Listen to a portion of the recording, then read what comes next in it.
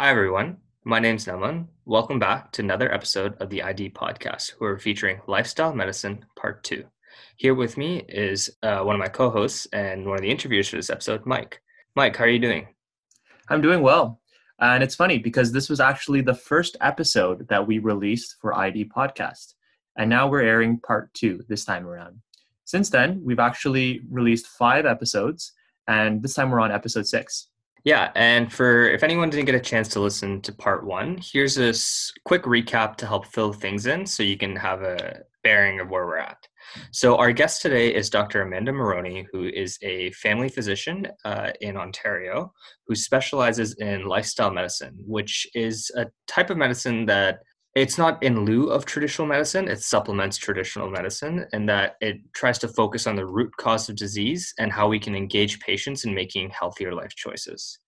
In the first part, she also talks about her journey to where she is today and includes some stories about family members dealing with health scares. And she kind of shares some resources and tips to a healthier form of living. So a lot of what we'd cover today is more tangible suggestions on how to incorporate all of these wonderful suggestions from her experience as a family physician into your own life, into your own practice potentially, and going over some myths and facts about lifestyle medicine. We'll also be sharing some resources where you can learn more about this topic. All right, Mike, without further ado, should we send it to you and Noam in the studio? I don't know, maybe 6 months ago when this was recorded, and enjoy Lifestyle Medicine Part 2.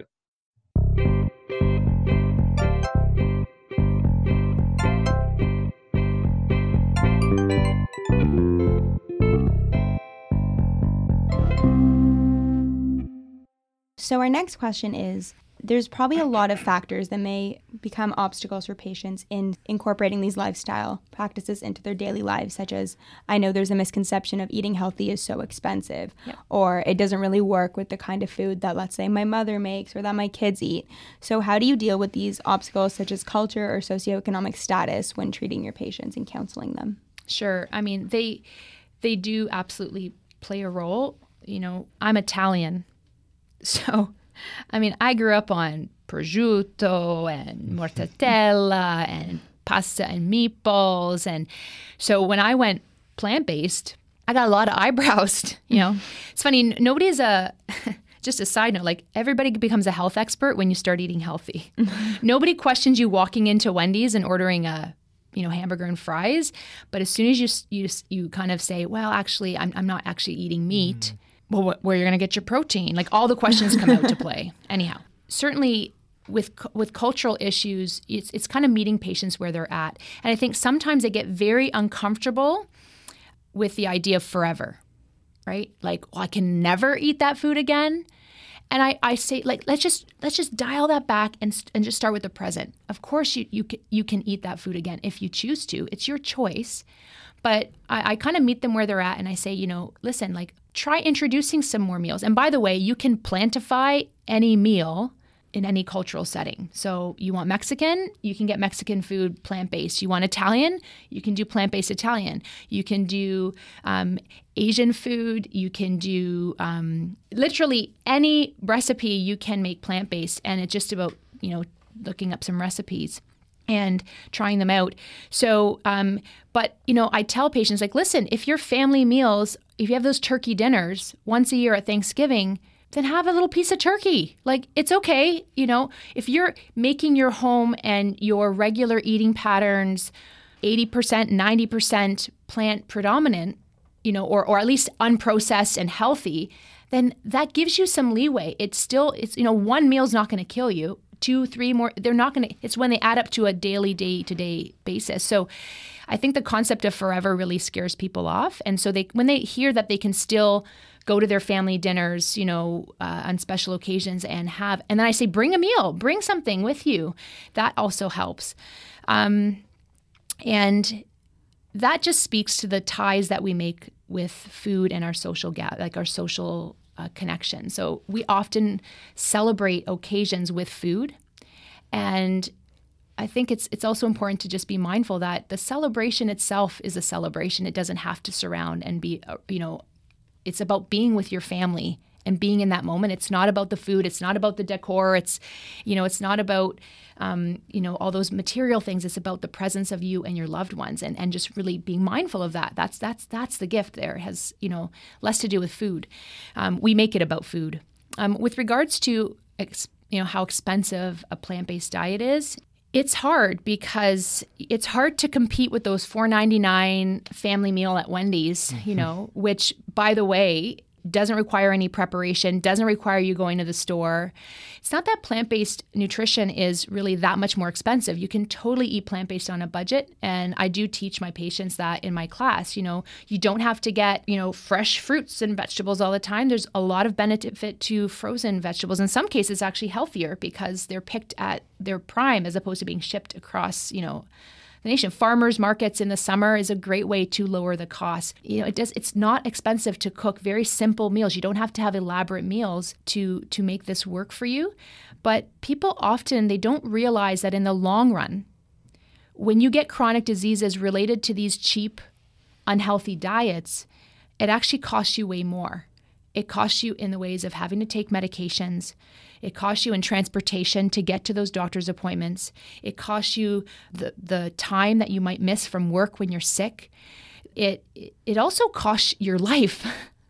It's a moot point if you have no money, and if you have money but no health, that's not helpful either. And those costs actually add up way more than spending a few extra dollars and taking a little bit more of your time to prepare your meals.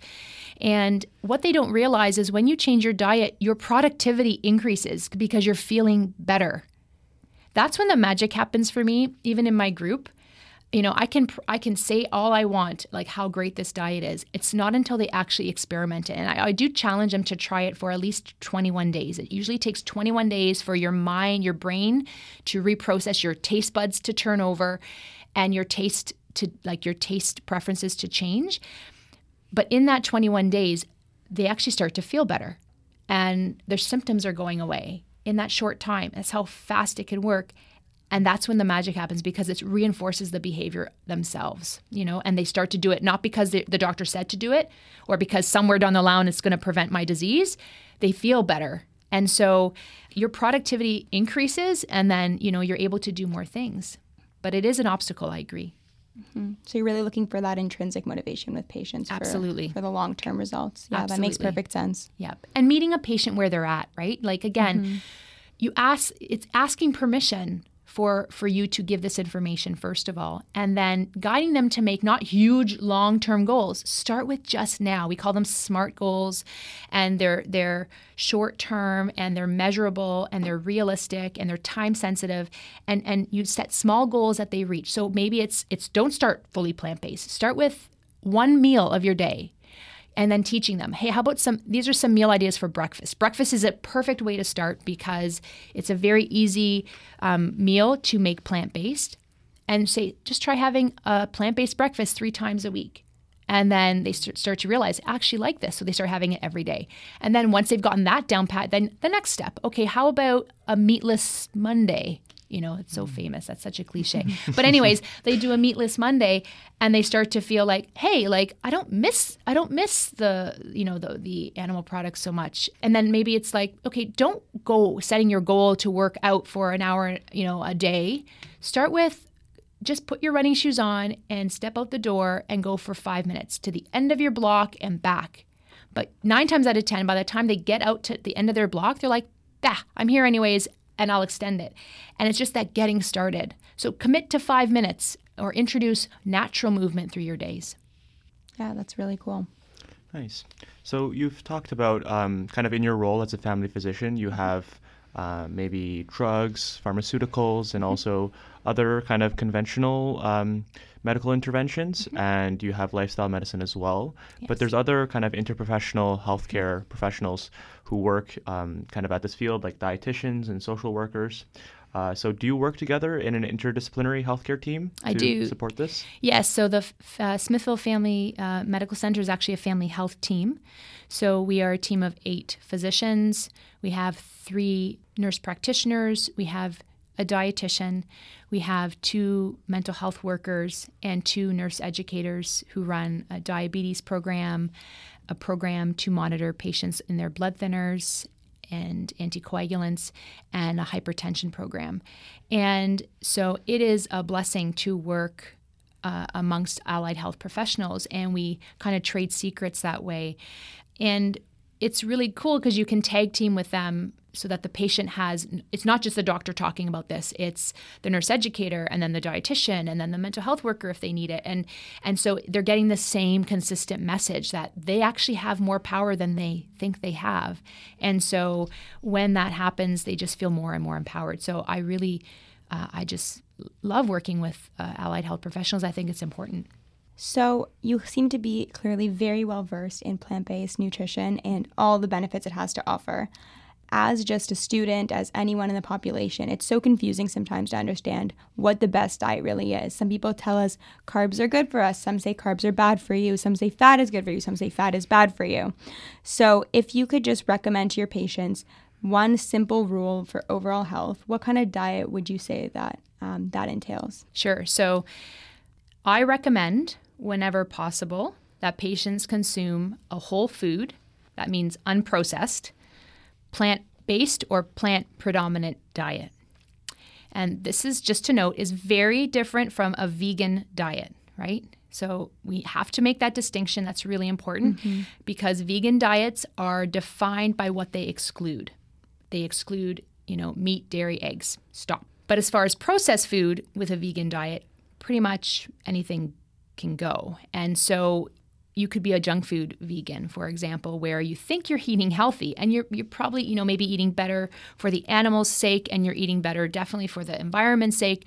But for your health, that's actually not a health promoting diet. And there was a study released by Satija where she compared different plant-based foods and showed that a highly refined processed plant-based diet is actually worse than a whole food plant-based diet. So that doesn't surprise me.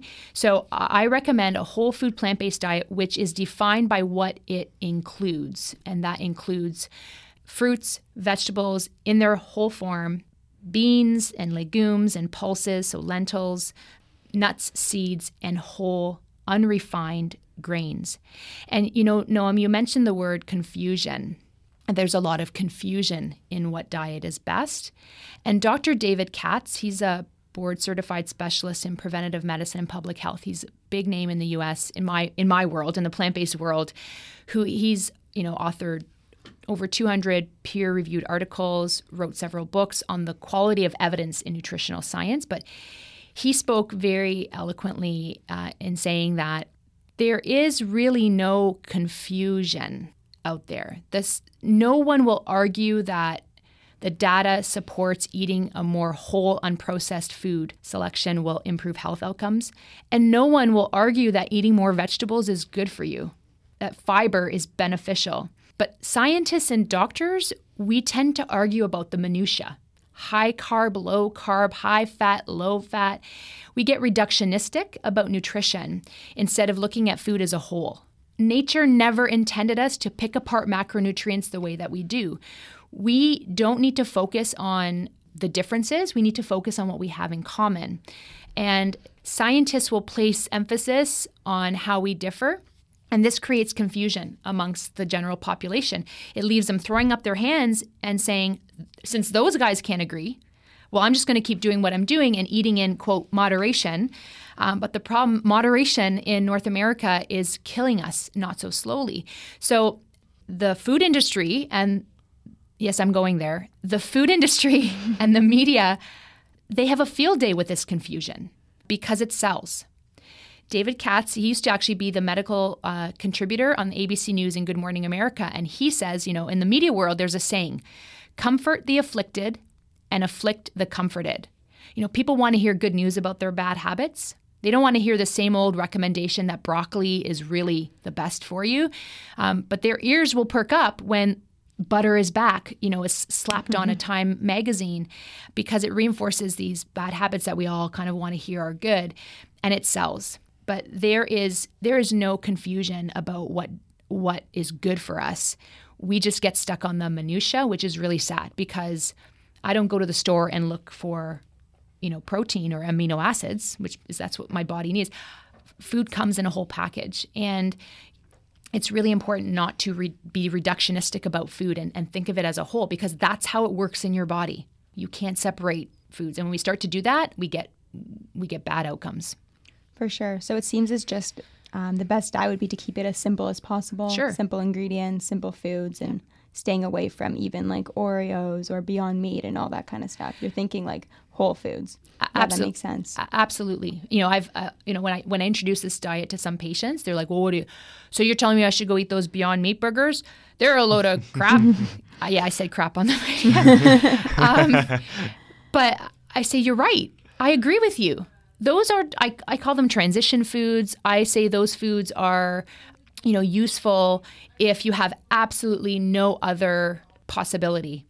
If you're traveling, for example, and you're on the road and you stop at a food joint and all they have are burgers and plant-based burgers, then I'm going to choose a plant-based burger, because I know red meat is a class 2 carcinogen as per the WHO, and I'm not going to go eat a known carcinogen.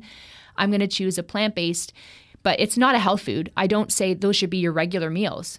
If you want a burger, look up a recipe online and build your own burger from whole foods put together and make a patty, or get a portobello mushroom that actually works really well with some balsamic and, grill it and put it between a bun with some avocado and some tomato. And now I'm getting hungry. That sounds so good. Yeah. So that's the difference is it's not, Oreos are vegan. That's all processed. So rule number 1 is unprocess your diet. Get rid of the refined carbs. People get so scared of carbs because they're putting jelly beans with lima beans, right?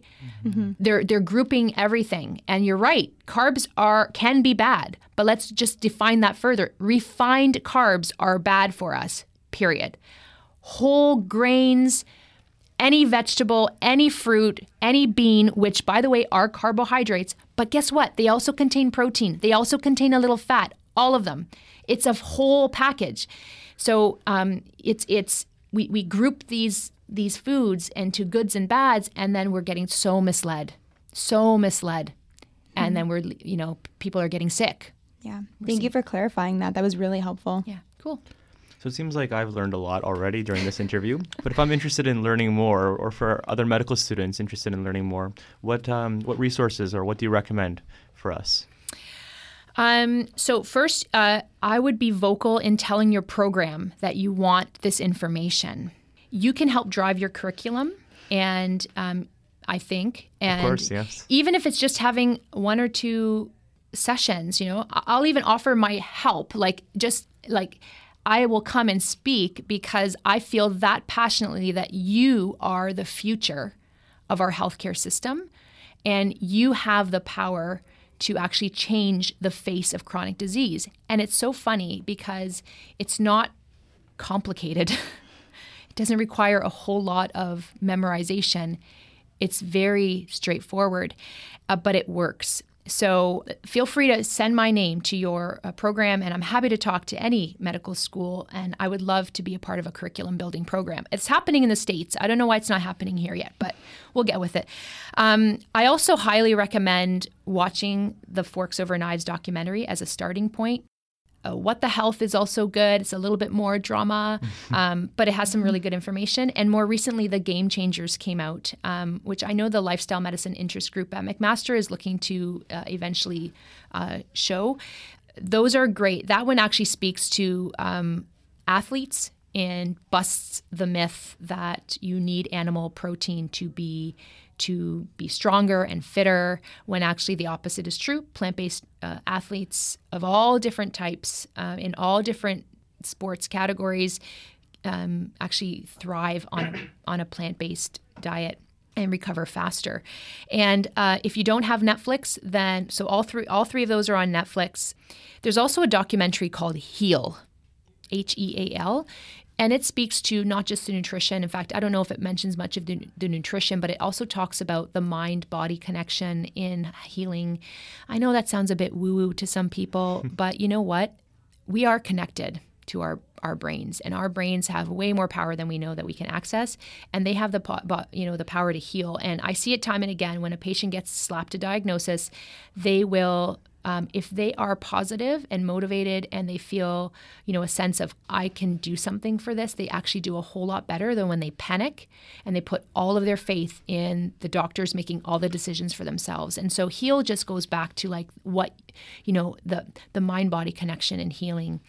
But there is one for nutrition. There's also a free online version of this documentary called Eating You Alive. And this really also goes over the science, and the science is huge. So there are lots of websites, the Physicians Committee for Responsible Medicine, so pcrm.org, excellent resource. There's even a handbook for physicians listing all of the medical conditions and the evidence behind the nutritional and conventional recommendations.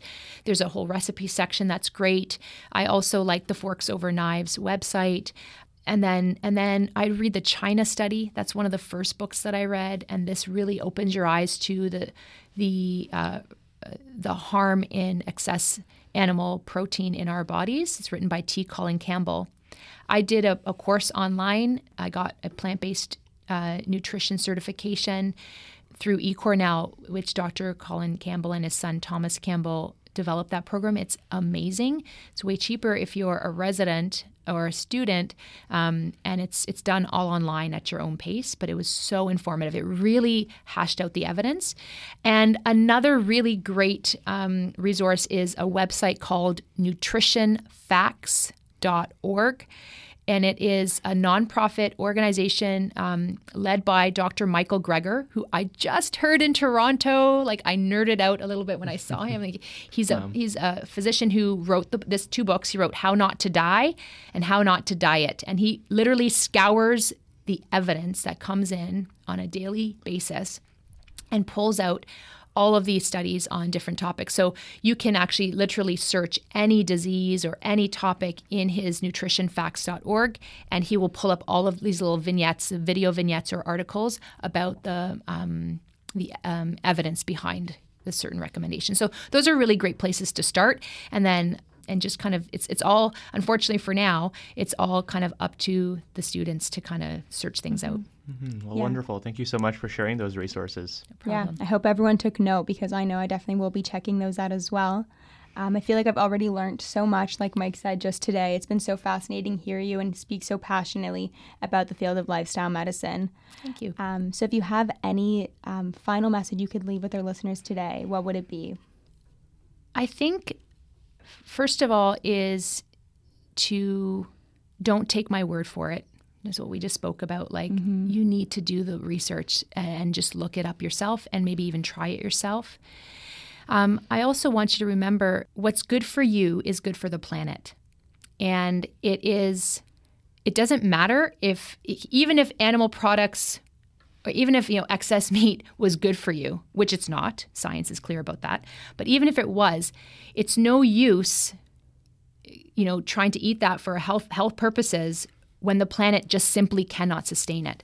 So it doesn't matter if we're living longer with pills and procedures and eating whatever we want to, because it's all a moot point if we don't have a healthy planet. And so we have to think of that. In this day and age, we're at a point where we need to think about that and get educated in this. It does exist. There's a lot of articles out there that support plant-based nutrition, but keep in mind, it's not just about nutrition. That's another big take-home point, because I've had patients who drink their green juices, who, exercise regularly, pound it out at the gym, but they have a heart attack. And that could leave us scratching our heads as physicians saying, well, there you go. See, that plant-based diet doesn't work. Well, no, if you really get to it, it's not about the nutrition, it's about lifestyle. So then you start to ask the question about stress and sleep. And you find out that the person works all hours of the night at a very stressful job, and their marriage is falling apart, and stress can cause disease. And so it's the whole package. And so it's not just about nutrition. It's not, that's reductionistic. You have to look at all the lifestyle factors and take care of yourselves. Medical school is such a driving hard time, and you need to carve out time to slow and steady and, stay in your presence, in your moment. That's so important. Obviously feed yourself the best foods you can, but it's almost just as important, if not more, to take some time for yourselves. It's really hard to do. I've been there, and I can't emphasize enough how important it is to take care of yourself, because then you can't take care of others if you're not well yourself. And I've learned that over the years the hard way. That's another huge point I really want to drive home. Absolutely. Thank you so much, Dr. Marrone, for You're joining us welcome. in the studio today You're to chat welcome. about lifestyle medicine. It's been an honor and a blessing to be here. Thank you. Yeah. Thank you so much. It's been so lovely. You just heard from Dr. Amanda Marrone, a family doctor who specializes in lifestyle medicine. Yeah, Mike, what did you think? I thought that was really great. I really appreciated like all the kind of tangible things that she suggested when people talk about this whole best diet concept and like what's good and what's not. And she kind of just took a step back and was like, hey, if it's not processed, you can tell that what's going on in the world is having a little bit of an influence on this. But processed foods, then it's probably good for you. Whole foods, and like it's not breaking down the macronutrients because nature's not meant to be like that. Absolutely. I think a big takeaway for me from the interview was really her last line about not necessarily just leaving it to her as a doctor, but kind of empowering also the patient in this shared decision-making process so that they can also find their own evidence and information to shape their own lifestyle decisions and be able to kind of critically reflect on the decisions they make in the grocery store and the kitchen, arguably maybe more important than the decision you make in a doctor's office, because it's really targeting those upstream, earlier interventions you can have in your health. For sure, yeah. And I think she mentioned some great resources, some documentaries, some websites that we're for sure have in the description below. Actually, one of the documentaries she mentioned, it was What the Health. And I remember watching it, I think about 3 years ago with my sister. And I kid you not, the next day I woke up and I said I'm a vegetarian now. I didn't go full plant-based. I didn't eliminate all of the process, but like, just like it was a very compelling documentary about the impact of meat consumption on your health, meat consumption on the planet. She really does touch on like the importance of impact on climate and how meat has that sort of impact. So I don't know. I may be biased, but I really like that documentary. I've since gone back a little bit. I've introduced a little bit of meat on a few days of the week in my diet, but definitely I can see the importance of really finding your own information and making your own decisions and empowering yourself. So that definitely resonated with me. Mm-hmm. I think lifestyle medicine is definitely something that is applicable in all of our lives. All right. So thanks everyone for tuning in for another episode of the ID podcast. Please remember to follow us on social media. We have Facebook, Twitter, or Instagram at the ID podcast. If you have any suggestions for future episodes or just want to comment on how you're liking the series so far, we'd really appreciate any sort of feedback you may have. And a big thank you to all our team members who worked on this episode. A shout out to Noam and Lucy, who are our episode directors, host Mike G, other co-producers Naman and Grinder, production team Daniel, Priscilla, Isabella, and for music as well, writing team Priscilla, marketing team Lucy and Omri. Thanks everyone for listening to the ID podcast, where we explore the stories of medicine and the people behind them. Stay safe, everyone.